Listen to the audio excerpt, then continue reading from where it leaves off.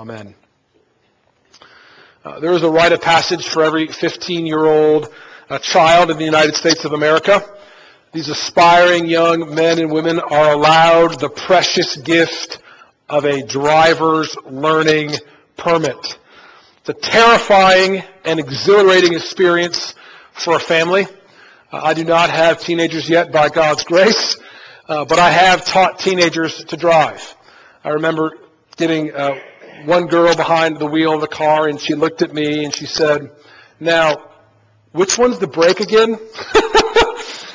Why don't you get out of the driver's seat for a few minutes? Let me teach you a little bit." One of the most important and yet often rarely taught pieces of knowledge when learning how to drive a car is car maintenance. How do I take care of these cars that I own? Every new driver needs to understand the importance of regularly changing the oil in their car. Oil is the lifeblood of an engine. The oil lubricates and the engine maximizing its efficiency, allowing the car to run smoothly. I know there are some of you out there who have gone a long time without changing your oil. And if the oil is not changed regularly, the engine will eventually shut down. Of course, the car will work for a while before any problems are seen, but slowly different things will start to pop up. Fuel costs will start to increase because the engine's working harder. There'll begin to be odd noises, and the car will become a little sluggish.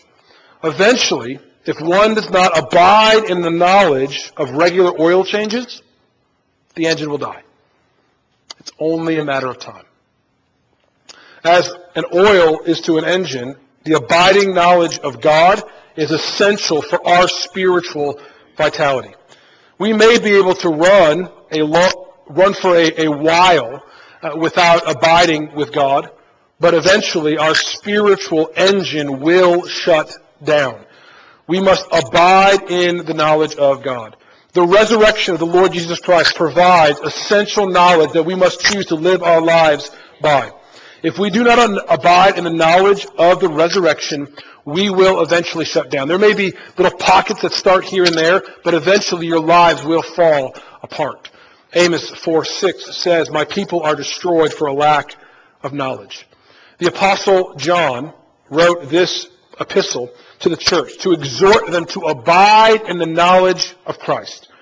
Almost half the uses of the word abide or remain, stay with, continue. Almost half the uses of the entire New Testament are in these 5 chapters.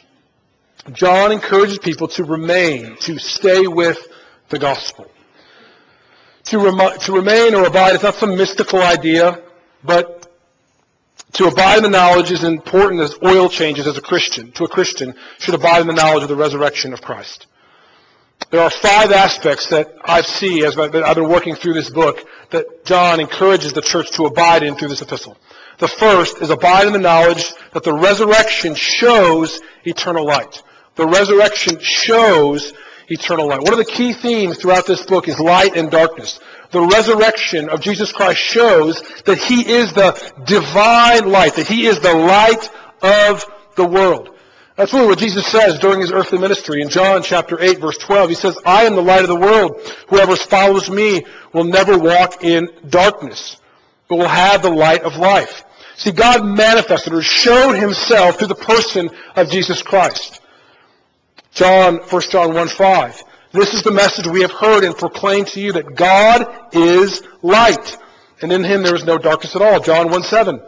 "But if we walk in the light, as He is in the light, we have fellowship with one another, and the blood of Jesus, His Son, cleanses us from all sin." And in the 2nd chapter, verse 7, "At the same time, a new commandment I give to you, because the darkness is passing away, and the true light is already shining." The life, burial, and death and resurrection of the Lord Jesus Christ shows us that Jesus Christ is the eternal light of the world. You cannot know God outside of Jesus Christ. Jesus, being the light of the world, is our clear example to follow. If you are ever confused on how you are called to live, all you must do is look to Christ. How much confusion would be avoided in our world if we simply looked to Jesus, simply looked on to Christ. Without light, we cannot know where to go. I'm not sure if you've ever had that experience. I kind of had it this morning when you wake up really early and your family's still sleeping and you don't want to wake anybody else up. And because you don't want to wake anybody else up, you don't want to turn the lights on. You ever had that experience? And you try to get around the room and try to get your things together. That may work once or twice, but if you keep the lights off, guess what's going to happen? You're going to hit something. You're going to stub your toe and you're going to wake up everybody in the house, right? We need light. We cannot properly function without light. And God knew that. That's why He sent His Son to be the light of the world. Jesus' light shows us how to live. But it does not merely show us how to live, but how to live eternally. 1 John 5:12 says Jesus is the true God and eternal life. So He's the light. He's our example. The second thing, the knowledge that we abide in, is that Jesus, through His resurrection, supplies eternal life. He gives it to us. We abide in the knowledge that God sent His Son to supply us with eternity. Jesus was sent to save us. Hear these verses. 1 John 2:1. My little children, I am writing these things to you that you may not sin, but if anyone does sin, we have an advocate with the Father, Jesus Christ, the righteous. One of my favorite verses of Scripture. He is the propitiation for our sins, and not ours only, but the sins of the whole world. And again in 1 John 4:10, same principle. In this is love, not that we have loved God, but He loved us and sent His Son to be the propitiation for our sins. And later in 1 John 4:13, we have seen and testified that the Father sent His Son to be the Savior of the world. Friends, we are sinners, and we have no claim on eternal life. Our sin has separated us from God. And our sin deserves to be punished, and must be punished if God is just. The Bible says all human beings are under the wrath of God, meaning the anger and the wrath of God is set against all humans in their sin. And yet, this Father who's full of wrath sent His Son to be the propitiation for our sins. That is a huge word that is never used in our vocabulary. It's a Bible word. It's used 4 times in the New Testament. It comes from the Greek word hilasmos, where we get our word hilarious. Propitiation means an atoning sacrifice or an act of appeasement to God. God's anger is appeased or satisfied or placated.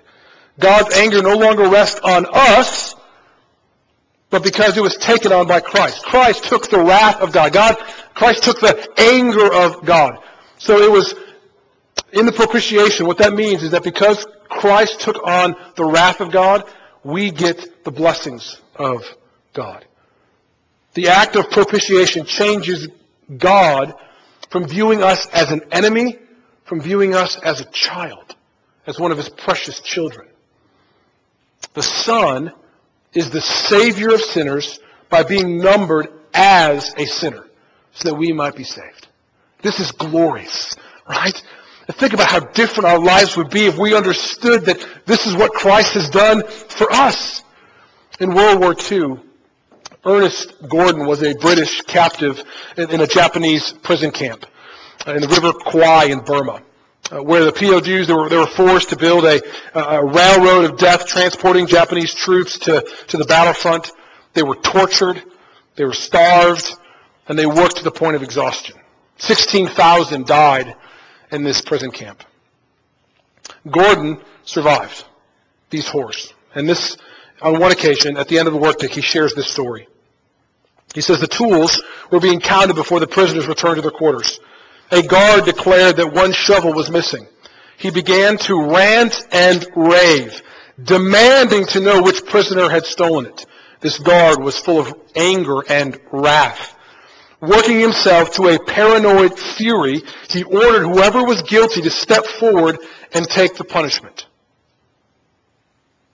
No one did. All die, the guard shrieked. All die. He cocked his rifle and aimed it at the prisoners. At that moment, one man stepped forward. Standing at attention, he calmly declared, "I did it." The Japanese guard at once clubbed the man to death. As his friends carried away his lifeless body, the shovels in the tool shed were recounted, only to reveal that there was no shovel missing. This man stepped forward to appease, to be the propitiation of this guard's anger. The soldier became the propitiation that moved, the satisfied the anger of the guard and took it away from the other men so that they could go free. So the reason that we have hope this morning is because there was a death sentence against us. The sentence was clear. All die. And unlike the guard, who had no basis for his anger, God has a very real basis for his anger against us because of our rebellion against him. God still chose to send his Son as our advocate and say, I did it. That's what the cross means. Jesus was numbered as one who committed the wrath, who committed sin. He took the place of those who deserved to die. Jesus Christ stepped forward, gave his life to satisfy God's wrath and to save us. God supplied, gave us eternal life through the Son. And now the Father has sent us into the world with that same message. John 20:21 says, peace be with you. Praise God, someone said that to me today. We were thinking about Easter and they just said, peace be with you. I love those last words of Jesus to his disciples. Peace be with you, he says. As the Father has sent me, even so I am sending you. We abide in the knowledge of the resurrection when we go and share the resurrection with others. If you never share Jesus, how can you say you have fellowship with him? Read this book again and learn how many times it says proclaim, share, tell. Even at the beginning of this book, it says that which we have heard, seen, and heard, we proclaim also to you so that you may have fellowship with us. When was the last time you proclaimed eternal life so that others may have fellowship with us? So that God in Christ would cleanse them of their sin. Oh, beloved, if the tomb is really empty, why don't we share the good news of the gospel of Christ? Abide in that knowledge. The third thing we see here is we want to abide in the knowledge that the resurrection secures eternal life. Not only was it supplied in the sacrifice of Christ, but it's also secured for us. Jesus' resurrection is the promise of our future resurrection. Romans 8:29 says that Jesus was the firstborn among many brothers. Jesus secured our eternal life in and through his resurrection from the dead. Paul writes his great letter of 1 Corinthians chapter 15. He says this in verse 20. Christ has been raised from the dead, the first fruits of those who have fallen asleep. For as by a man came death, by a man has also come the resurrection of the dead. For as in Adam all die, so also in Christ shall all be made alive, but each in his own order. Christ, the first fruits, then at his coming, those who belong to Christ. The resurrection of Jesus Christ was the first resurrection. That means there's going to be others who come after him. He was the first fruits. We get to share in that resurrection. The whole goal of 1 John is so that we would know that we have eternal life. And the only way that we can have eternal life is that we have a resurrection from the dead. Listen to what he says in 1 John 5, verse 11. This is the testimony. God gave us eternal life, and that life is in his Son. He who has the Son has life. But he who does not have the Son does not have life. But he says, I am writing these things to you who believe in the name of the Son of God, so you may know that you have eternal life. That is all grounded in the resurrection of Christ. The resurrection proved, declared Jesus to be the Son of God. His resurrection is now proof that we will have life. What a sweet and sure hope for God's people. Do you ever doubt that you're saved? Do you ever wonder if God's resurrection power is applied to you? Beloved, you're not alone. I think one of the reasons John wrote this book is because there was people in the early church who doubted they were Christians. They doubted that they had the resurrection.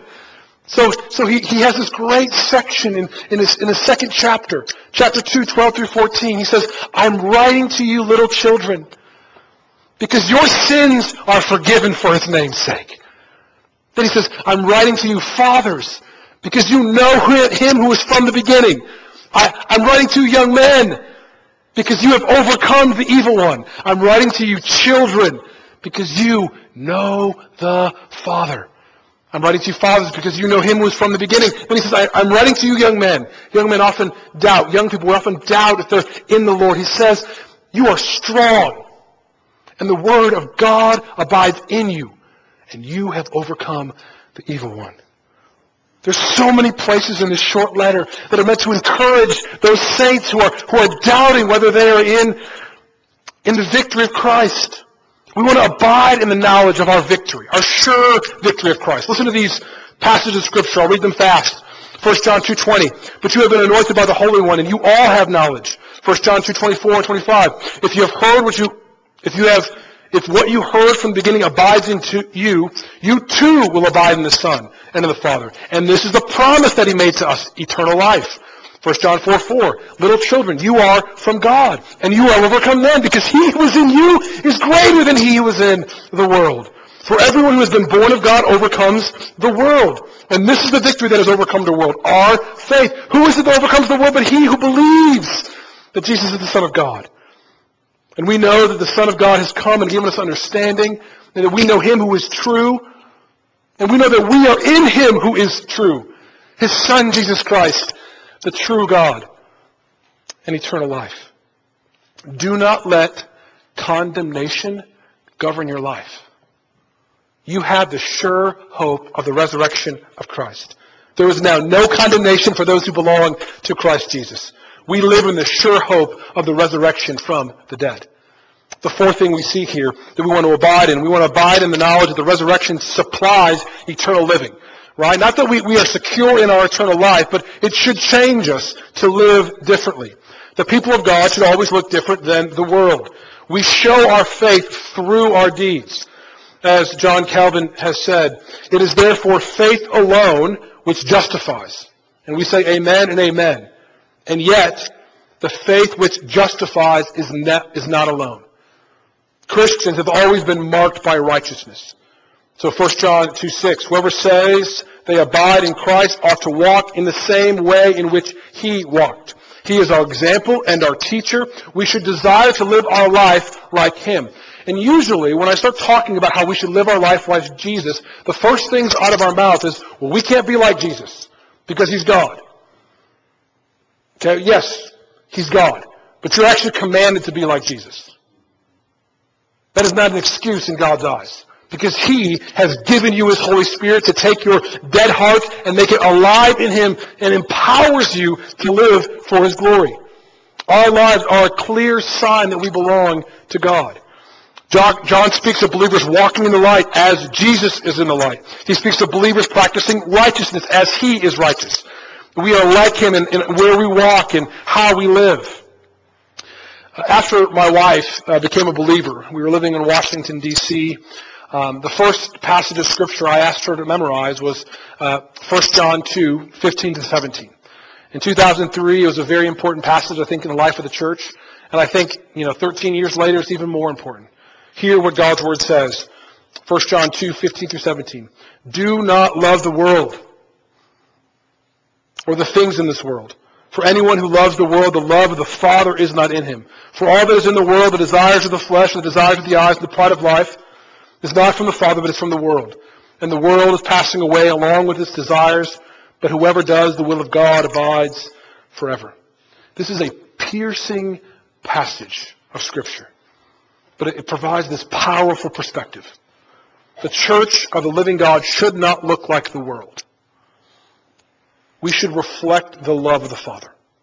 And sadly, more and more churches are desiring to become like the world to reach the world. Friends, we are called to reach the world through our good works and God's good word. Let us never try to win the world through worldly means, for the world is temporary, but he who does the will of God abides forever. As the letter goes on, John almost increases the weight of his exhortation. Now remember, he's writing this letter to a real group of people who are struggling with sin and how to love their wives, how to be good children, or how to be good coworkers. These are real people living real lives. And this is what he says, this crescendo of how we're called to live in 1 John 3, 4 through 10. Everyone who makes a practice of sinning also practices lawlessness. Sin is lawlessness. You know that he appeared to take away sins, and in him there is no sin. No one who abides in him keeps on sinning. No one who keeps on sinning has either seen him or known him. Little children, let no one deceive you. Whoever practices righteousness is righteous, as he is righteous. Whoever makes a practice of sinning is of the devil, for the devil's been sinning from the beginning. The reason the Son of God appeared was to destroy the works of the devil. No one born of God makes a practice of sinning, for God's seed abides in him. And he cannot keep on sinning because he has been born of God. By this it is evident who are the children of God and who are the children of the devil. Whoever does not practice righteousness is not of God, nor is the one who does not love his brother.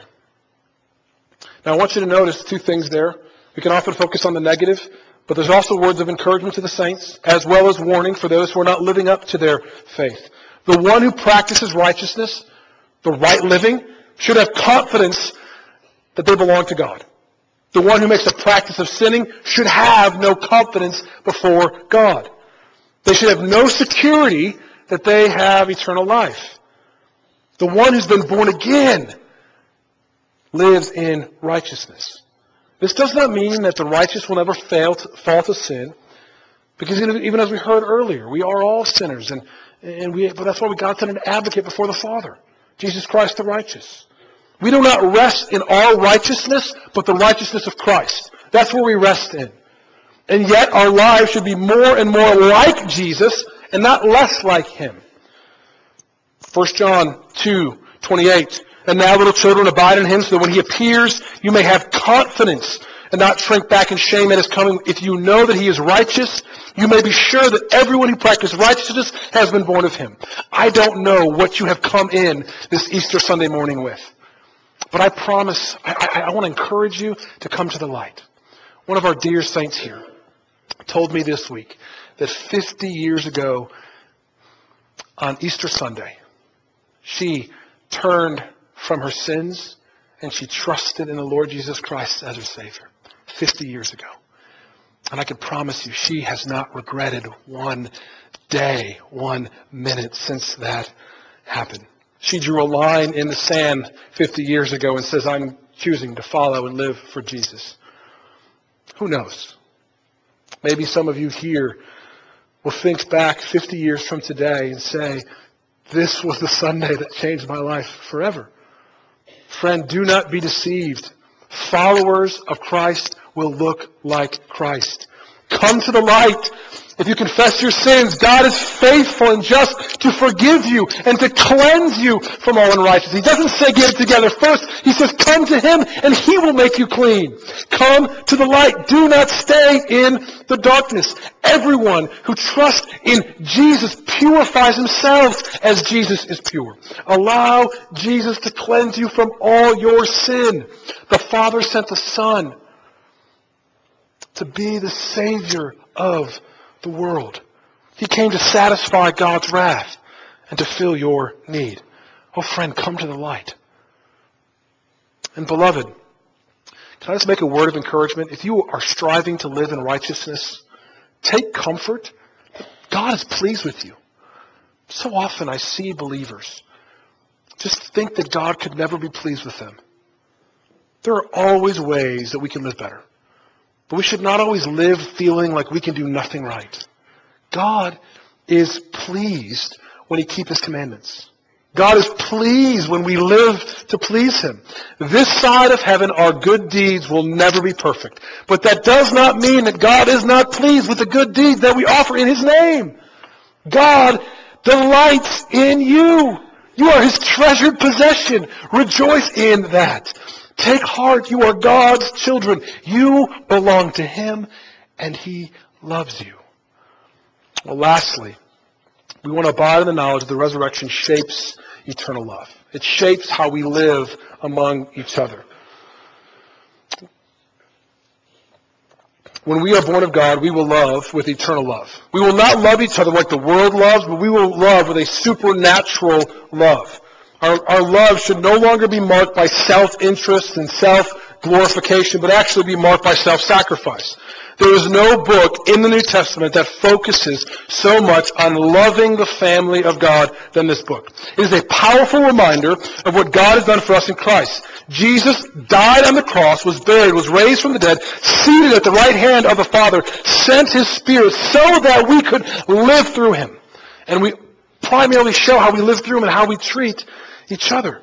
When we love the brothers and sisters in faith, we are manifesting his love to the world. Hear these exhortations, just several of them in 1 John 2:10. Whoever loves his brother abides in the light, and in him there is no cause for stumbling. 3:11. For this is the message you have heard from the beginning, that we should love one another. 3:14. We know that we have passed out of death into life because we love the brothers. 3:16. By this we know love, that we laid down his life for us. We ought to lay down our lives for the brothers. And this is his commandment, that we believe in the name of his Son, Jesus Christ, and love one another just as he commanded us. The sheer volume when you read it is just overwhelming of how we're called to love each other. The best paragraph is 1 John 4:7-12 that says this, Beloved, let us love one another, for love is from God. Whoever loves has been born of God and knows God. Anyone who does not love does not know God, because God is love. Hear these great verses. In this, the love of God was made manifest among us, that God sent his only Son into the world that we might live through him. In this is love, not that we love God, but he loved us and sent his Son to be the propitiation for our sins. And then he almost stops. He makes you think of what Christ has done for you, taking the wrath of God on your behalf. And he says, Beloved, if God so loved us, we ought to also love one another. God, no one has ever seen God. If we love one another, God abides in us. His love is perfected in us. The love of a Christian is the badge that we are believers. It's what we wear. It identifies us as saints. Hate is the marker of the world. John warns of the hate towards the brothers almost as much as this book encourages love. One of the clearest warnings he makes is referring to those who leave the fellowship of the saints as those who are antichrist. Think about this. We often think the worst thing you could ever say to someone is that you are an antichrist. That person is the antichrist. You know what John does? John says that if you walk away from the church, if you walk away from the body of believers, you are an antichrist. Listen to what he says. 1 John 2:18. Children, it is the last hour. As you have heard, the Antichrist is coming. So many Antichrists have come. Therefore, we know it is the last hour. They went out from us, they being the Antichrist. But they were not of us. If they had been of us, they would have continued with us. But they went out that it might become plain that they all are not of us. It would have been shocking for John, for someone to say they had fellowship with Jesus without gathering with the saints. The communion with the saints was a mark that we have communion with God. Praise God for this church. Praise God how often I have witnessed you love each other well. How you sacrifice your time and your family with your family to minister and serve the sick. How you open up your homes for fellowship around the table, for studying the Word of God. How you wake up early and stay up late together to study the Bible. How encouraging it was today when I, as I said at breakfast, when I looked over there at 6 o'clock in the morning and I see a bunch of teenagers holding hands and praying for today that people would know and love Christ. How you tirelessly pray for each other. How you check up on each other when we're not here. How you love to spend time after the service just talking and fellowshipping among the saints. And how often I hear of your love for each other throughout the week. I pray that the love we have for each other would just be magnified more and more. And I pray that you would continue to be steadfast in your love for one another. Beloved, abiding in the knowledge of the resurrection is essential for our spiritual lives. We don't want to break down. We don't want to shut down. We do this by beholding and marveling at the beauty of the gospel of the glorious resurrection of the Savior. It's not something we do once a year but every single day. The more we grow closer to Christ, the more we see his beauty, his goodness. John Flavel writes this quote, and I end here, of how abiding in Christ magnifies his beauty. This is what he says. When the saints shall have fed their eyes upon Christ in heaven, thousands and millions of years, he shall be as fresh and beautiful and orient as in the beginning. Other beauties have their prime and their fading time, but Christ abides eternally. Our delight in creatures is often most at first acquaintance, but when we come nearer to them, we see more of them. The edge of our delight is abated. But the longer you know Christ, the nearer you come to him, still the more do you see of his glory. Every farther prospect of Christ entertains the mind with fresh delight. He is, as it were, a new Christ every day, and yet the same Christ still. Beloved, we never outgrow our need for Christ. But his beauty only widens and deepens in time. Let us abide with him because he is our light, our love, the true God, our eternal life, our propitiation, and the Savior of the world. Behold the many angles of our risen Christ, and feast, and feast on his majesty. Let's pray. Father, I pray that you would help us feast on the majesty of Christ. We ask this in Jesus' name. Amen.